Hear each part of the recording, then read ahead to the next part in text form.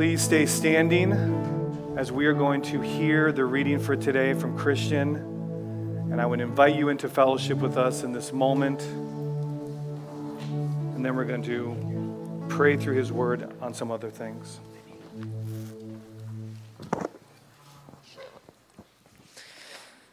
And he told them a parable to the effect that they ought to always pray and not to lose heart.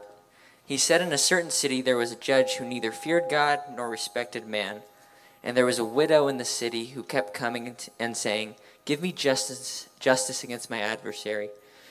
For a while he refused, but afterwards he said to himself, "Though I neither fear God nor respect man, yet because the widow keeps bothering me, I will give her justice, so that she will not beat me down by her continual coming."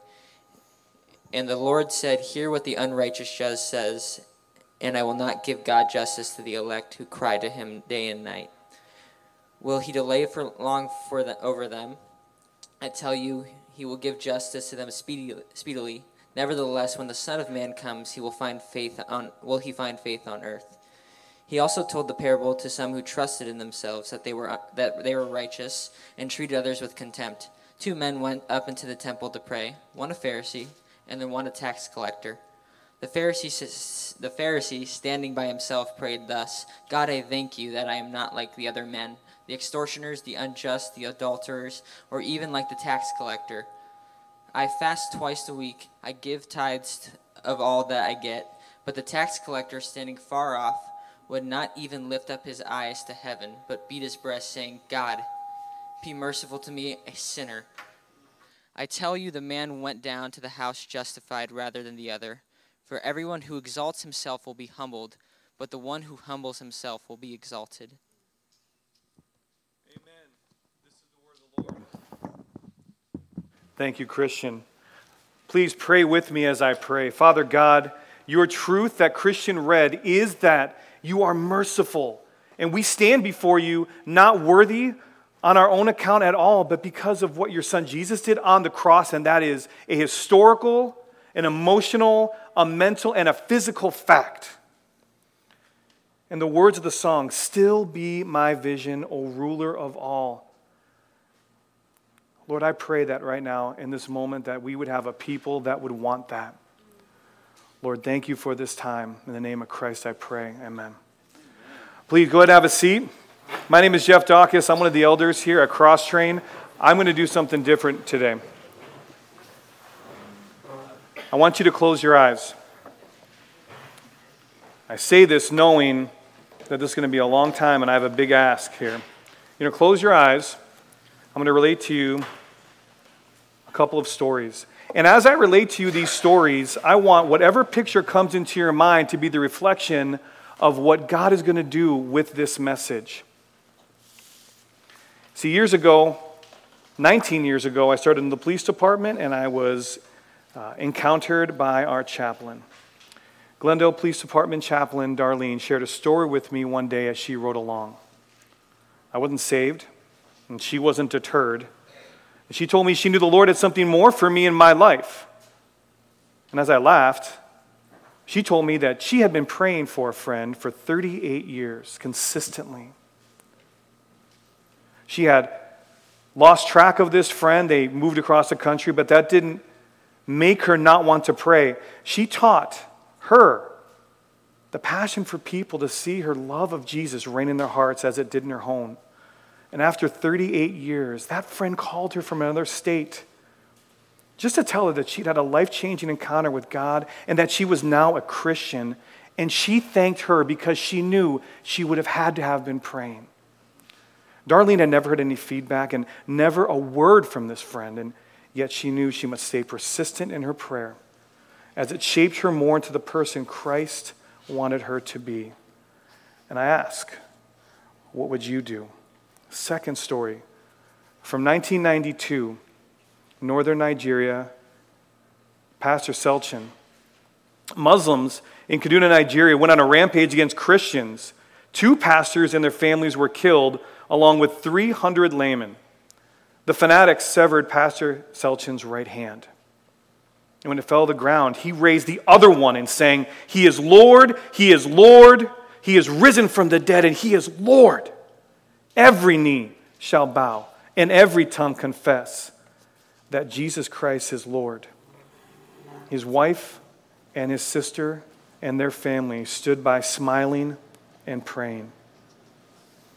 And this last story is from a girl in Asia, 16 or 17 in the 1970s. And it reads, the communist soldiers had discovered their illegal Bible study. And as the pastor was reading from the Bible, men with guns suddenly broke into the home, terrorizing the believers who had gathered there to worship. The communists shouted insults and threatened to kill the Christians. The leading officer pointed his gun at the pastor's head. "Hand me your Bible," he demanded. Reluctantly, the pastor handed over his Bible, his prized possession. With a sneer on his face, the guard threw the Word of God on the floor at his feet, and he glared at the small congregation.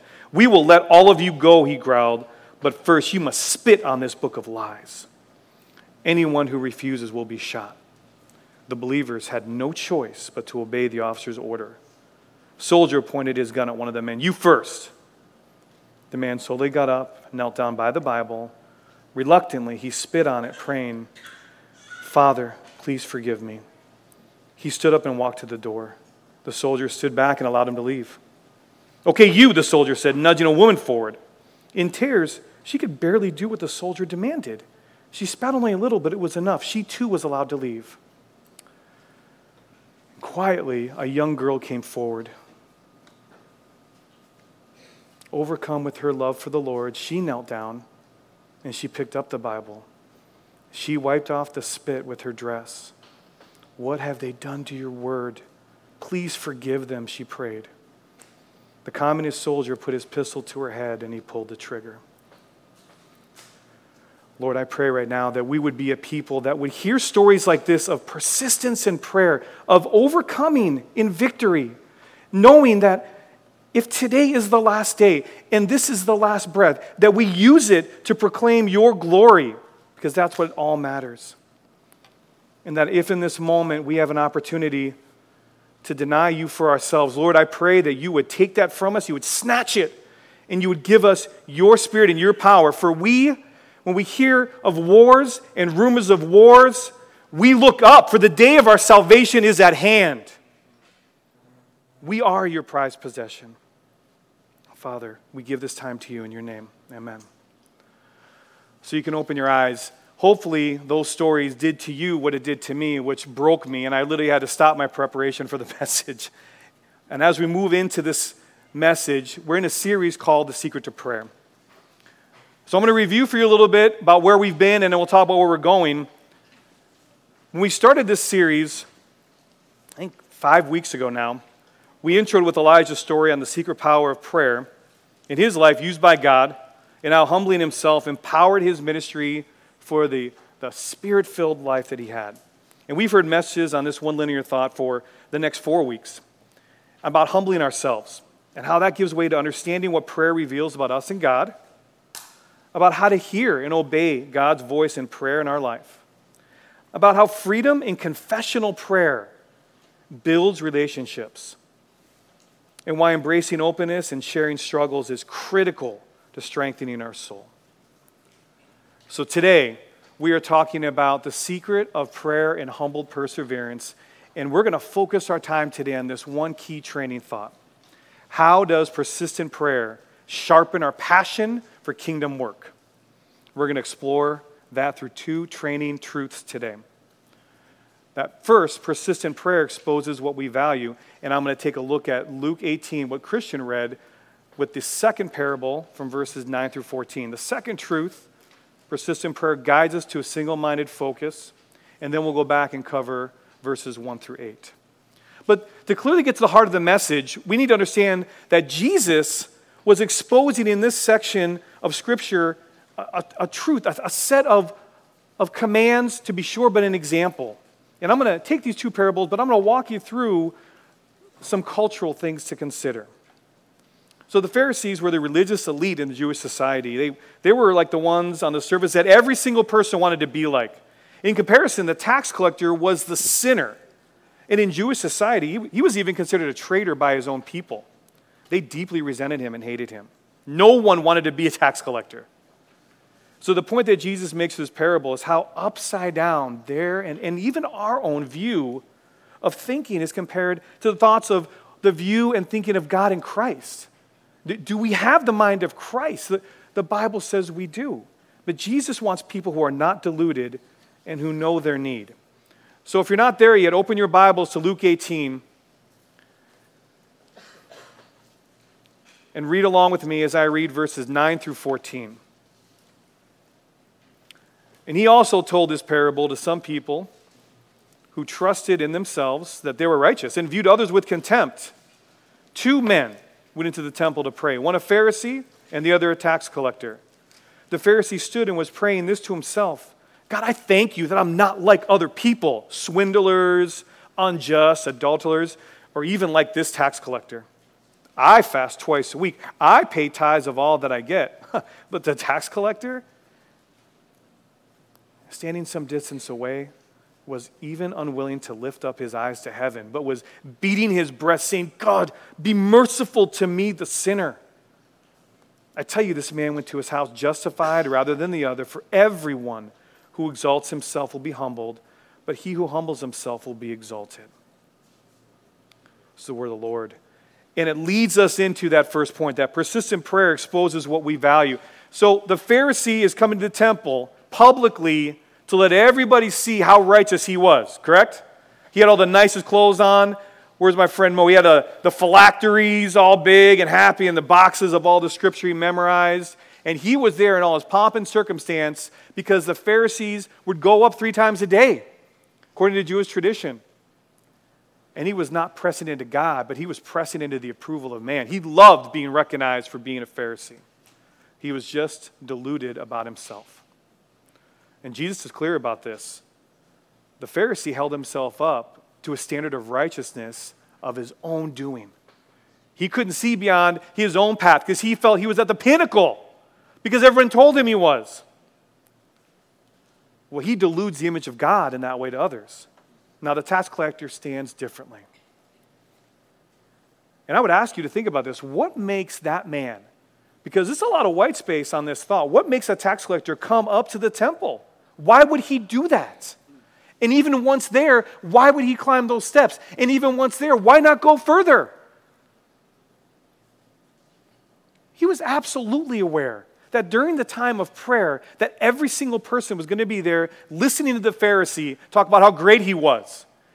And when he heard the Pharisee's prayer, he knew exactly who he was. He was not deluded on his image. He was not deluding the image of God.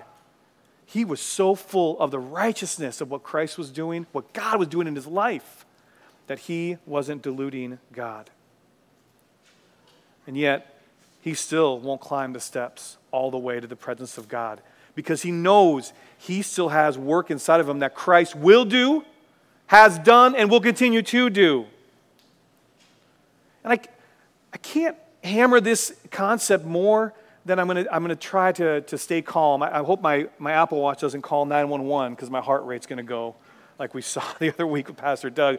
But this is a big deal. This is a big deal to recognize who we are in light of God. We talk about this in different ways and in different messages. We have heard that statement. Who are we in light of a righteous God? And all of us would say, well, I am this, I am lowly, I am a sinner, I am this. And all of that can be true. But what is always true is because of the cross you see right there. Because God put his son on that cross, we are redeemed. We are saints. We are children of God. That's real. And frankly, if you've been around me for any length of time, you know I use phrases like unacceptable, how dare you, and are you kidding me as I walk forward. And I would say that as Emma's like, yes, that's true. I would say, how dare we have a deluded image of who God is? It's unacceptable to not know who we are in light of the sacrifice of Jesus. Amen? Amen. Pastor Doug discussed this last week, that this tax collector was experiencing some shame, but not shame about who he knew he was. He was living in the shame of who he used to be. When he turns his eyes to the temple, his standard of measurement wasn't man, but it was God. He had the correct image of God for others. And don't you just wonder, all the people around, when they saw both those guys, it's not talked about, Yeah, they went back, the Pharisee and tax collector, but what about everyone else? What did they do? He's living out the truth that we claim as our promise from Paul. Well, Jerry Marcelino, he's a pastor of Audubon Drive Baptist Church, says this. I'm going to read this. There's no other sin Jesus more strongly denounces in the New Testament than religious hypocrisy. He continues, says, be merciful to me is really God, propitiate me. In that moment, the tax collector cried out for something to satisfy the wrath of God. And he knows it can only be through God's grace and mercy to restore him. Because Jesus highlights it's the man who exposes his motives as looking to the forgiveness and grace of God as the only standard of judgment and righteousness. And that's what will bathe them in justification. That's what this is talking about. And how do I know that? Well, because the Bible is the best commentary on the Bible. And we can take notes about what the Bible says. I want you to write this down. You don't have to turn there, but Hebrews 10, verses 19 through 23. I'm going to read this. And go back and look at this if you think I'm kidding. Therefore, brethren, since we have confidence to enter the holy place by the blood of Jesus, because of the confession taught in 1 John 1, 1 and 8. This was 2 weeks ago. We heard about this. Verse 20, by a new and living way which he inaugurated for us through the veil, that is his flesh. And since we have a great priest over the house of God, let us draw near with a sincere heart in full assurance of faith, having our hearts sprinkled clean from an evil conscience and our bodies washed with pure water. The last verse reads, let us hold fast to the confession of our hope without wavering, for he who promised is faithful. And this is truly the mark of a mature, righteous man walking with the Lord, as we saw in last week's message. So as we consider our first point, persistent prayer exposes what we value. It exposes the motive. I'm going to walk us into our first talking point. Our first talking point is how is what we pray for and how we pray revealing our desires. How is what we pray for and how we pray revealing our desires. And I don't want you to turn inward. I'm just going to have an open discussion for a couple of minutes about this. So how is what we pray and how we pray reveal our desires? Who has a thought on that? I mean, I have the mic, but you can talk as well. Mo says selfishness. How so, Mo?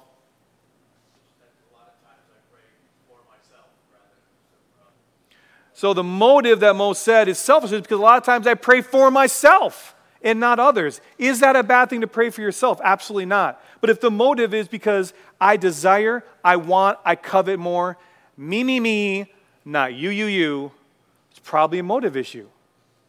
And knowing this man, that's not where he ends. So that's beautiful. Who else? Anyone else? The will of God versus the will of us. So Scott said the will of God versus the will of us. What is our motive? Do we understand, church, that coming to prayer, right? Coming to prayer is not something on the side of our faith. Do we understand this? We would say yes, but as I talk to people and in my own life, does my life reflect that? I understand it's not a part of the process. It is the process. It is the process. What is His will? How do you know His will? I know my will, right? My will, I start praying and then I think, I'm hungry. And do we go shopping?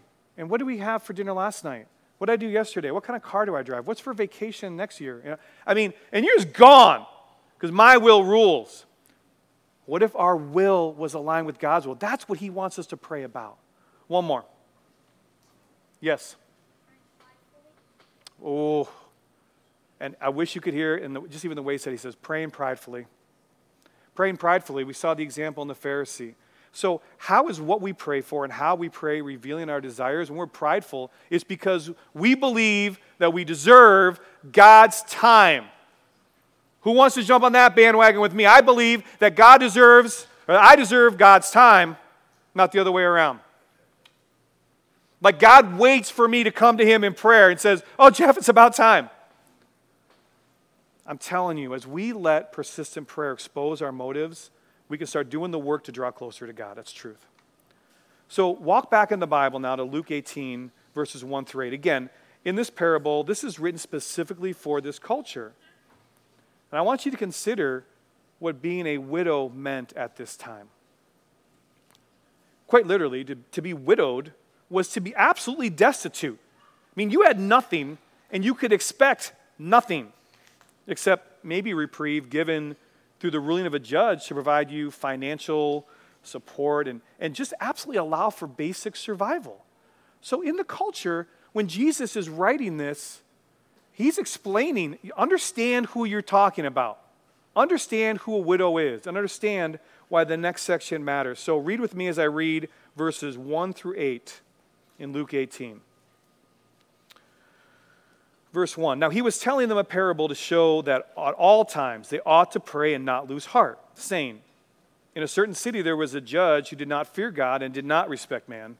There was a widow in that city, and she kept coming to him, saying, give me legal protection for my opponent. For a while he was unwilling, but afterward he said to himself, even though I do not fear God and respect man, yet because this widow bothers me, I'll give her legal protection. Otherwise, by continually coming, she will wear me out. And the Lord said, hear what this unrighteous judge said. Now, will not God bring about justice for his elect who cry to him day and night? And will he delay long over them? I tell you that he will bring about justice for them quickly. However, when the Son of Man comes, will he find faith on the earth? Amen. So I'm going to talk about something that Pastor Doug explained and has explained over the years. This is actually a section 1 through 8 called an inclusio. So verse 1 and verse 8, the second part of that, are the main points. It's where the primary points are bookended, and they're explained, the meat that leads to these points in the middle. Jesus is showing his people his desire to see them solely devoted to him. Okay, and I can prove it because it says in verse 1, he was telling them a parable to show at all times they ought to pray and not lose heart. In verse 8, however, when the Son of Man comes, will he find faith on earth? So you think about those 2 points, without the focus that he's predicting, not one person will be of devoted faith when he returns. And with that as a background, that leads us into our second point.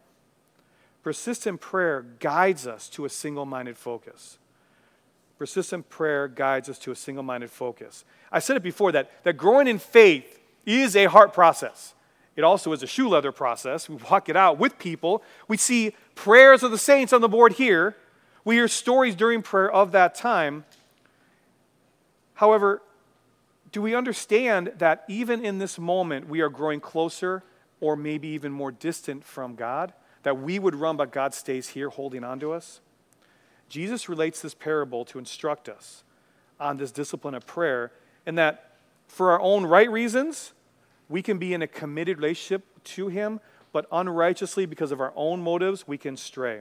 But this example sometimes, and I struggled with this honestly, I'll tell you, verses 1 through 8 is hard to hear because sometimes you hear a different interpretation. But let me explain to you what this is not. God is not comparable in likeness to this judge. So God is not the judge. He is in complete opposition. The judge didn't fear God. God is not a vending machine. So God is not a vending machine. Amen again, huh? Because, and we can hear that. You can hear so many times, well, I prayed and I got this. Or I prayed and didn't get this, so therefore I didn't pray hard enough. Really? Have you prayed to the point where you're crying blood through your sweat? I don't know if you have or not. I've never had. Okay? God is not getting tired and irritated by our persistent prayer. God is not going, here comes Sean again praying about his kids. Here comes Sean again because the guitar isn't in tune, or whatever Sean may pray. Maybe I should pray about me. I'll stay with me. That was lovely, by the way, what you did to open us in. I love you. Thank you. And lastly, God does not just give in because of the nagging of his children. Now, I will speak about myself. I have 2 children. They're right here. They're now really tall, and I love them. And when they were really small, and I love them as well, they would be like, Dad, can I? Dad. It reminds me of Family Guy, right? Little Stewie. Mommy, mama, mama, mommy, mama, mama, mama, mommy, mama, mama, mama. And she's like, what? Love you. As parents, can I? You just go, yes! There are times I've done it, right? That's not God. And it's certainly not what is exemplified in this passage. God is not tired. He doesn't think we're nagging. He's like, let it all go. You heard in the opening calling passage that Pastor Doug read, when King David is crying out, God is, just bring it to me. Remember why the widow's seeking judgment from this judge from our culture. That protection and money just to sustain her life, it really marked her survival. And this really is a key point, that the widow in this segment, she remained undeterred and she stayed strictly vigilant, constantly pressing into this judge. She knew this was a spiritual battle, but this didn't just come up because of this issue. You don't just come across hard times and now I'm a prayer warrior. Do not kid yourselves. In any way you want to gain strength, spiritually, mentally, physically, you start. Like, when's the best time to plant a tree? 20 years ago or tomorrow. Do you understand? We don't become prayer warriors just in our circumstances. We don't rise to the occasion. We sink to the level of our training. Don't kid yourself. But the best day is either 20 years ago or right now. What does tomorrow look like? Because this is what this widow was banking on. Her consistency in her life, her spiritual direction and guidance, and her passionate love because of her relationship with a faithful and trustworthy God. Again, don't turn there, but make a note. This is important. 1 Samuel 1, verses 11 and 12. Now, this is about Hannah. Listen to what this says. She made a vow and said, O Lord of hosts, if you'll indeed look on the affliction of your maidservant and remember me, and not forget your maidservant, but will give your maidservant a son, then I will give him to the Lord all the days of his life, and a razor shall never come on his head. Now it came about, as she continued praying before the Lord, that Eli was watching her mouth. Hannah highlights this. If you're going to write something down here, if I've just been blowing you off the rails here, write this down. Persistent prayer is the barometer of faith. And this was Jesus' point. So I love the prayer that was prayed. One of the prayers, one of the kids, I don't know who it was, who said, thank you, Pastor Doug, for not yelling at us, right? Well, that's what I'm here to do, is to yell at you and get you to understand that persistent prayer is the barometer of our faith. Don't show me your works. Show me your faith and I'll show you my works. Amen? Hannah's heart condition for her petition in this single-minded purpose was marked by her persistency. And in fact, the word continued in that section literally meant multiplied in that verse. She multiplied her prayers from past over time. She never gave up because of her heart of faith.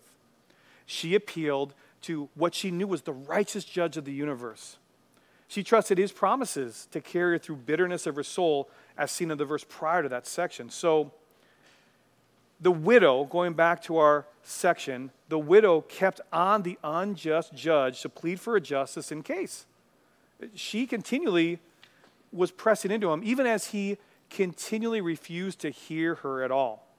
He finally decides to give in and give justice to her so that she stopped complaining. But Jesus interprets the parable, especially verses 6 through 8, pointing out that if the unjust judge would give justice, then imagine how God, who the just judge is, will see that his children get justice and quickly. And that last part, that verse 8, when Jesus' question, when the Son of Man comes, will he find faith on the earth, wasn't spoken out of ignorance. He wasn't asking a back and forth question. He was not. Nor was his questioning whether all believers would be gone when he returned. Instead, he asked the question to spur the disciples and to spur the people listening in the faithfulness of prayer, and to encourage them to keep on praying. If they can do it, you can do it. It's not in my notes, and this is where everything goes off, right? But if they can do it, you can do it. Are you in a D group?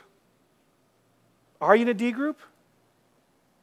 Do you have somebody you look towards that models that expression of prayer, that models the expression of living a life of consistency and persistence? If not, come find me. And you can jump on the Jeff train at my house every other Mondays. We just get it going, okay? A lot of yelling, a lot of prayer, a lot of Bible, okay? See that example that Jesus is showing us. Another part of Scripture that I would like you to make a note of is Luke 11, verses 11 through 13. Now, suppose one of your fathers is asked by his son for a fish. Will he not give him a snake instead of a fish? Or will he ask for an egg? Will not give him a scorpion, will he? And you guys know this section. Verse 13, if you then, being evil, know how to get good gifts to your children, how much more will your heavenly Father give the Holy Spirit to those who ask him? Seems pretty easy to understand, and yet, why do we consistently walk away from that? I want to draw you into our second talking point. This one, you're going to talk at your table for a couple minutes. Our second talking point. What passions in your life would drive you to never give up, even in the face of death, as we heard in some of those initial stories? How do you keep your focus set in the same way on God's passions? Because that's our overall goal, right? How does persistent prayer ignite our passion for kingdom work? Go ahead and take a couple minutes and talk at your table about these questions.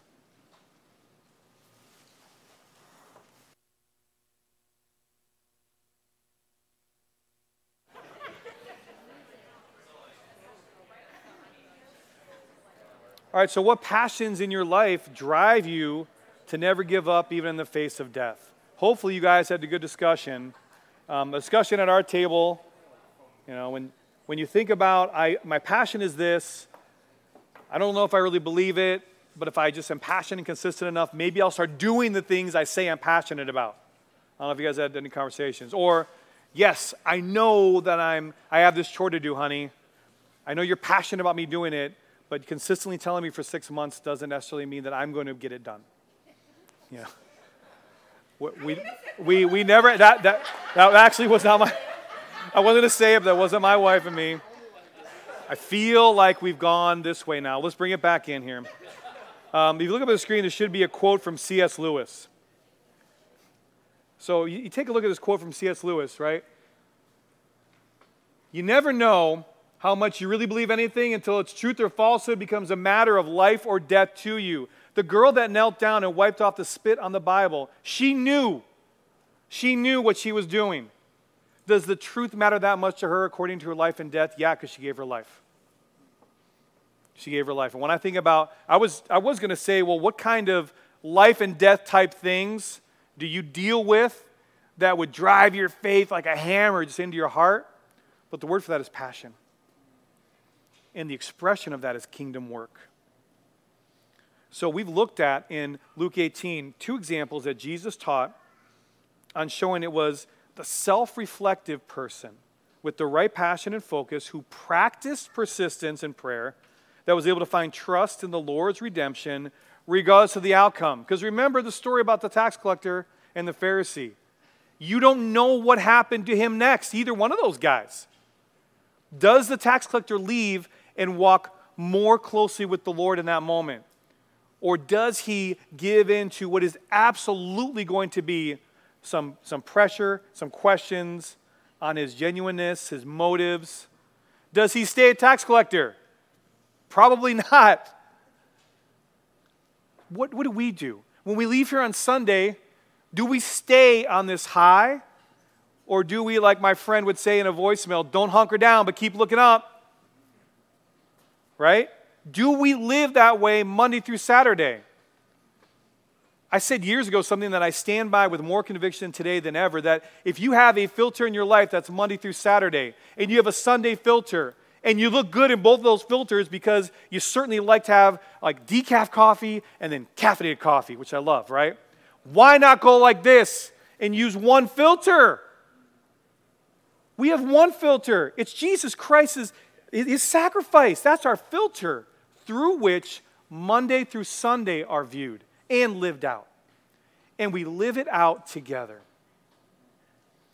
Our 2 training truths today walks us through the model of persistent prayer and a need to practice this, be closer to God. Remember, persistent prayer exposes what we value, and persistent prayer guides us to a single-minded focus.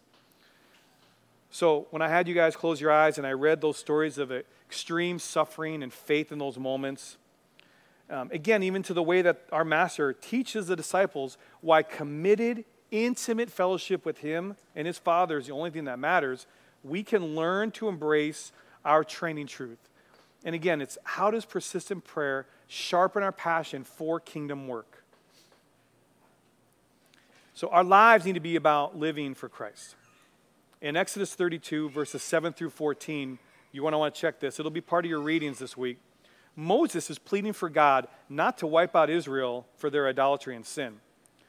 So I want you to listen while I read this with an ear to hear how God let Moses press into single-minded passion that he had for his people. That's the cause of how and why he prayed so hard. That's the reason. Listen as I read this. I'm going to read verses 11 through 14. Then Moses entreated the Lord his God and said, "O Lord, why does your anger burn against your people whom you've brought out from the land of Egypt with great power and with a mighty hand? Why should the Egyptians speak, saying, with evil intent he brought them out to kill them in the mountains and destroy them from the face of the earth? Turn from your burning anger and change your mind about doing harm to your people. Remember Abraham, Isaac, and Israel, your servants to whom you swore by yourself and said to them, I will multiply your descendants as the stars of the heavens. In all this land of which I've spoken, I'll give to your descendants, and they shall inherit it forever." In verse 14, so the Lord changed his mind about the harm which he said he would do to his people. So that phrase, change his mind, or in some translations it's relented, it doesn't mean that he thought one way, God, if we're going to characterize him like we would think, and then he thought another way after Moses prayed to him. That's not what it means. The Hebrew word, nahem, is that word for relenting or changing. And it's spelled Naham, which sounds like Nahum as well, which is another whole service that we could talk about. That word suggests that there is a relief or that there's a comfort from a planned, undesirable course of action. A relief or a comfort from a planned, undesirable course of action, that we walk knowing that there are things that are going to be painful, but that the overall glory is better. We look at Moses pressing into what was most passionate for him, what he would die for the people of Israel before he had already willed something to pass. That's what the Lord was doing, letting Moses see that passion.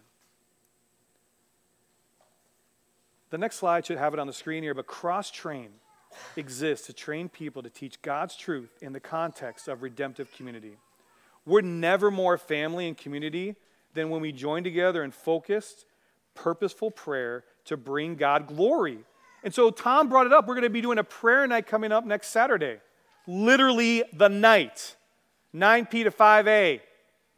And then we'll see you here for church 14 seconds later. Okay? Yeah. Our passionate pursuit of God lets him respond to his bride here and guide us as we go. This is what we believe. So I'm going to wrap up my time and leave you with this thought. And I want you, again, if you're going to take something away from this, this is the drive that I'm pushing you to. God's word is leading us to this thought. Are you willing to put aside everything else and join us in promoting faith upon the earth to one another? Are you? Let me say it again. Are you guys willing to join me right now as I start yelling? Are you willing to join us in promoting faith and a redemptive community to show people on the earth what it means to be Christian and how, it's going to cost something? If you're willing, raise your hand. I feel like an altar call. We're not doing that, but if you're willing, raise your hand high. Children, look at your parents. Parents, look at your kids. Because we're going to do this together. Look around the room. We are a church that is on mission together, and we're going to stay together. Amen? Amen? That's important. That's important because guess what, people? There are other people in these stories we read up front that are literally dying to hear what we take for granted. They are dying. They're dying to hear what we take for granted. Okay? There's a reason I'm wearing this. I go to war and I armor up every day. And you need to see what my example looks like. It looks like this. Come with me. Come with me and just come and see. Come and see that the Lord is good. The Lord is good. Pray with me. Father God, thank you for in this moment that you have brought us to a place that we can hold up high the one thing you have for us, the focus on your word. Lord Jesus, your example is what gives us direction. Your example is what gives us purpose. Your example is what gives us focus.